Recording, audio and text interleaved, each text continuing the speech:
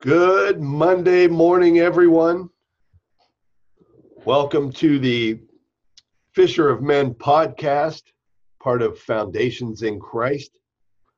Um, I am Eric Strout, and I'm going to jump right into this because I am a little worked up today. I put out a post last week on Facebook where I was expounding on my disappointment in our country over the panic of the coronavirus. In my lifetime, I am 52 years old. I have never seen anything like this. I don't think most of us have. I would guess that maybe the older generation may have had some restrictive things like this during World War II. Sadly, we're losing most of that generation. But, I find it amazing the level of panic from grocery stores to, we closed our schools. I made a mention in my post about people taking toilet paper. Of all the things, we're going to have a panic. Of all things that Americans run to, it's to get toilet paper. I'm fascinated by that. And actually, yesterday I went to the grocery store. I had to see it for myself. I went to the paper aisle and there's nothing. It's all gone, everything. And I'm fascinated by that. There was lots of ground meat, lots of chicken, lots of milk, eggs, bread, no toilet paper. So our country is turning into something I don't recognize anymore. I found it odd that in our town here, we have canceled school. We have put baseball, our Little League is on suspension right now, but yet we had a parade in downtown Tyrone the other day, a parade. So in the post, I sort of expanded on the fact that I was really upset and disappointed with where we are.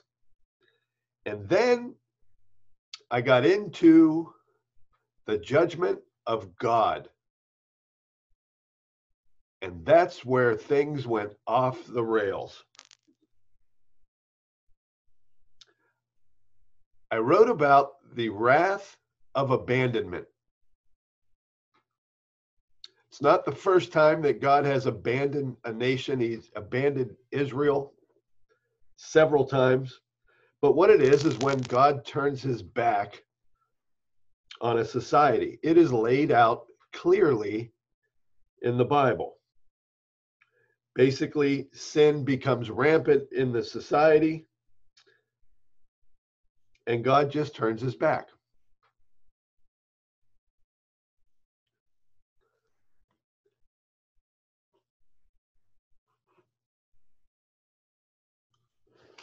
Now, the result of me laying out some of the signs of this type of wrath, which I'll just stress again, is clearly laid out, and I'm going to show that to you. I've received so much mail, messages, emails. I have, in one case, I've got a friend that I've been friends with for probably 15 years, maybe 20 years. The guy has stayed at my house. We've gone fishing together. We've been in business relationships together. Basically wrote me a note and said, "You're over the top." He said, "I'm glad you and your wife are back together now, but you know what? This is too much." And he's out. Unfriend me.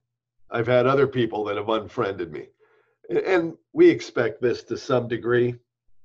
But I think what it really shows is a failure of the church in America today. Because I think it is very clear that people do not recognize the other side of God. What do I mean by that? It's real easy to go to a church and preach about the love of Jesus and the salvation and the peace and the mercy and the gentleness. That's an easy message. And that's also a message that everybody wants to hear. That's easy. What about sin? How many churches that you go into talk about sin and the evil one, temptation, demons, wrath, judgment?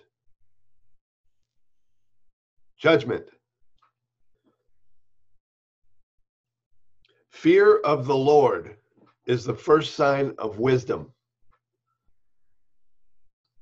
When we fail to tell the whole story of who God is, we miss the holiness and righteousness of God. Think back. For those of you who are familiar with the Bible, and if you're not, get familiar with it. Moses wanted to see the face of God. What did God tell him? If you look at my face, you will die on the spot. Die. If you see my face, you will die. In the Old Testament, the only way to cover sin was through blood. The penalty of sin is death, right? The penalty of sin is death. The only way to cover sin was through the sacrifice of an animal, where you took the blood, and it better be your best animal. You don't want to sacrifice the second best, because the holy and righteous God deserves the best you can give him. And the penalty for sin was blood, and it required your best blood. God is so righteous that when he sent his son, he put his entire wrath and hatred of sin on his son, because all sin must be punished. And Christ bore that wrath for us.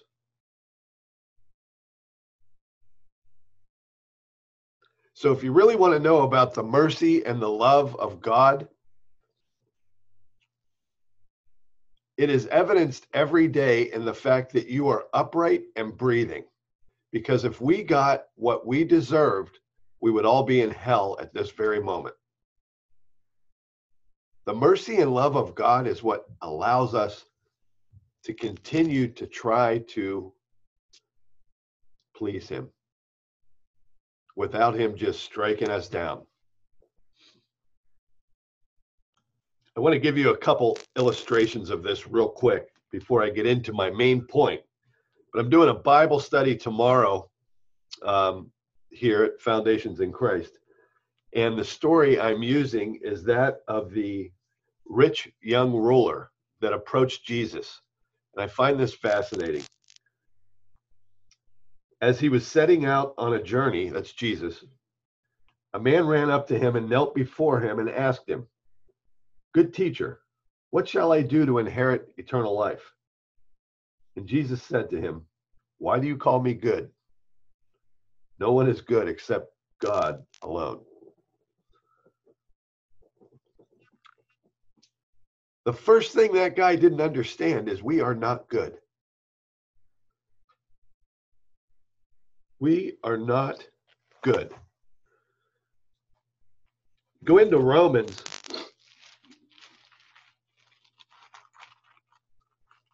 8:17, and I think what a lot of the comments that I got back on this post are just evidence of what I'm sharing with you right now.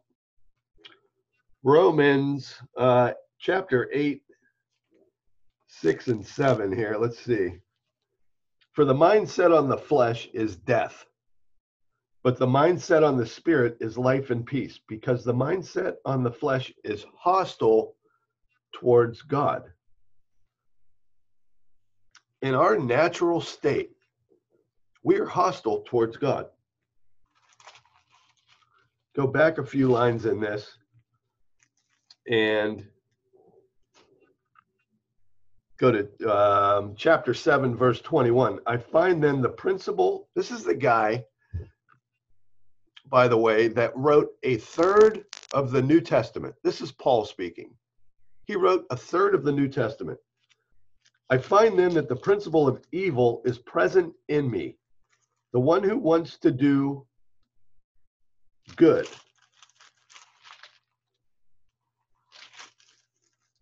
For I joyfully concur with the law of God in the inner man, but I see a different law in the members of my body, waging war against the law in my mind, and making me a prisoner of the law of sin, which is in my members. Wretched man that I am. Wretched man. A guy that wrote a third of the New Testament of the Word of God. And he said, I can't control the fact that I am sin. So what is my point here? Where am I going with this? Where I'm going is that we are all wrong. Right from the get-go, we are all sinful. And it's important to understand that the sin of, let me give you an example. The sin, you lie when you go to work. You tell a lie about something. It's no different than if when you go to work, you're sleeping with the boss's wife. They are equal. They are transgressions against God. They are the same. Our thoughts are sinful. The things that we think about. Now, here's where we run into the problem. When we have people that have no knowledge of God, of sin, of grace, and we point out the fact that what they're doing is not right, we appear to be judgmental. And thus divisions start to happen. To be clear, all sexual sin is wrong. All of it. I can't tell you how many messages I got that said, Eric, take a breath, dude. It's okay to be gay. No, it's not. Not according to this book. It's also not okay to be promiscuous. It's also not okay to be living with someone outside of marriage. It's also not okay to watch porn. None of those things are okay. Where we run into the problem with the homosexual community is that they clearly don't think that they're doing something wrong because it's already in them. They feel it in them. They are a different person than the vast majority of society. And so they feel like they didn't make a conscious decision to go that route. And so it cannot be wrong.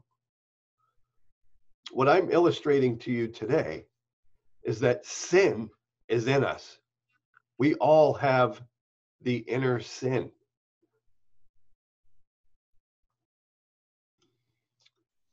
So some of us have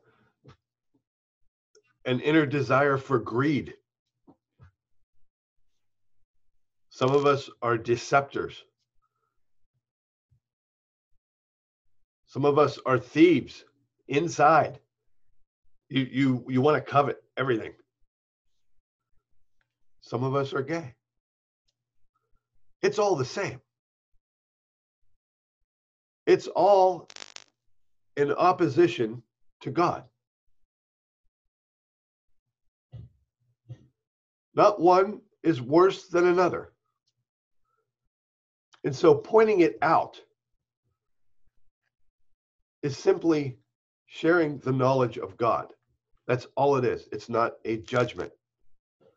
I want to read to you so that you understand that homosexuality has been around since the beginning of time. It began in Genesis. And I'm sure that there's places where you can find this probably prior to where I'm reading.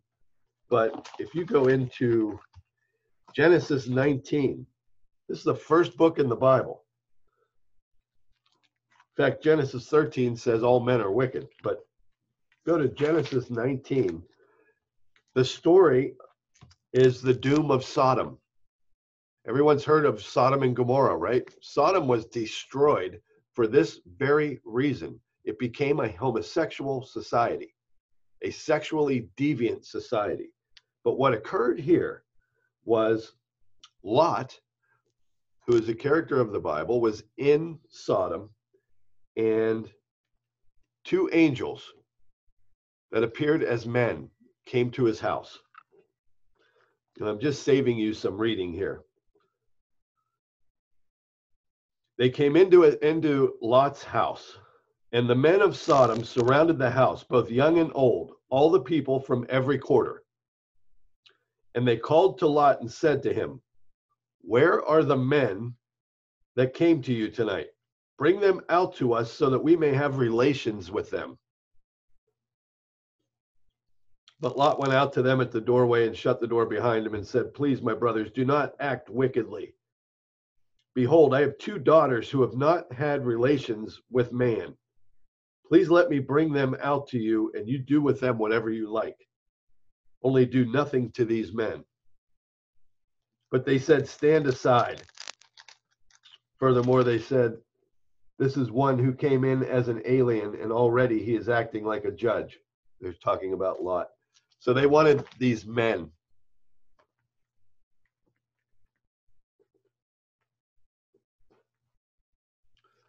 So I'm going to get in now, and I'll end here with the basis for what I wrote in my post about the wrath of abandonment.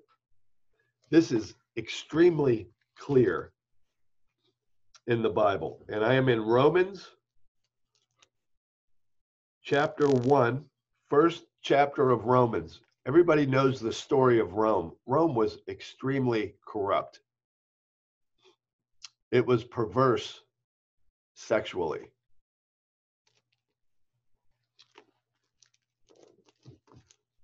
This is a letter from Paul to the Roman church. Chapter 1, very beginning, verse 24.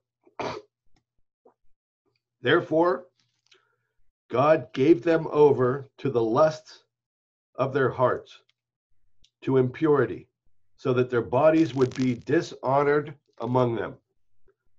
For they exchanged the truth of God for a lie, and worshipped and served the creature rather than the Creator, who is blessed forever. Amen. For this reason, God gave them over to degrading passions. For their women exchanged the natural function for that which is unnatural. And in the same way, also the men abandoned the natural function of the woman and burned in their desire toward one another. Men with men, committing indecent acts and receiving in their own persons the due penalty of their error. Think about that. Receiving in their own persons the due penalty of their act, of their error. Continuing, and just as they did not see fit to acknowledge God any longer, God gave them over to a depraved mind, to do those things which are not proper, being filled with all unrighteousness, wickedness, greed, evil, full of envy, murder, strife, deceit, malice. They are gossips, slanderers, haters of God, insolent, arrogant, boastful, inventors of evil, disobedient to parents without understanding, untrustworthy, unloving, unmerciful. And although they know the ordinance of God, that those who practice such things are worthy of death, they not only do the same, but also give hearty approval to those who practice them. They give approval to the rest of the people that do that. Do you want to know what a depraved mind is? Look up the word depraved. It's not knowing reality. When you're a male and you think you're a female, or the other way around, that's a depraved mind. I want you to understand that our society is the first society, the first civilized society to normalize this since the Roman Empire.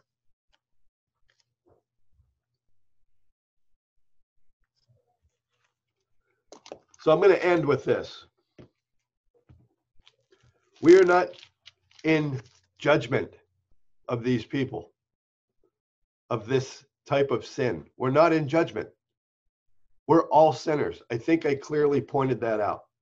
We are all in the same boat. This is just one type of sin that people don't recognize as sin because it's in them. Because they feel it's natural to them, they don't recognize it as being wrong towards God. So the very next chapter, after this was written, chapter 2 in Romans, therefore you have no excuse, every one of you who passes judgment, for in that which you judge another, you condemn yourself. Excuse me. And we know that the judgment of God rightly falls upon those who practice such things. But do you suppose this, O man, when you pass judgment on those who practice such things and do the same yourself, that you will escape the judgment of God? I'm going to read that again, and I'm going to end this with that.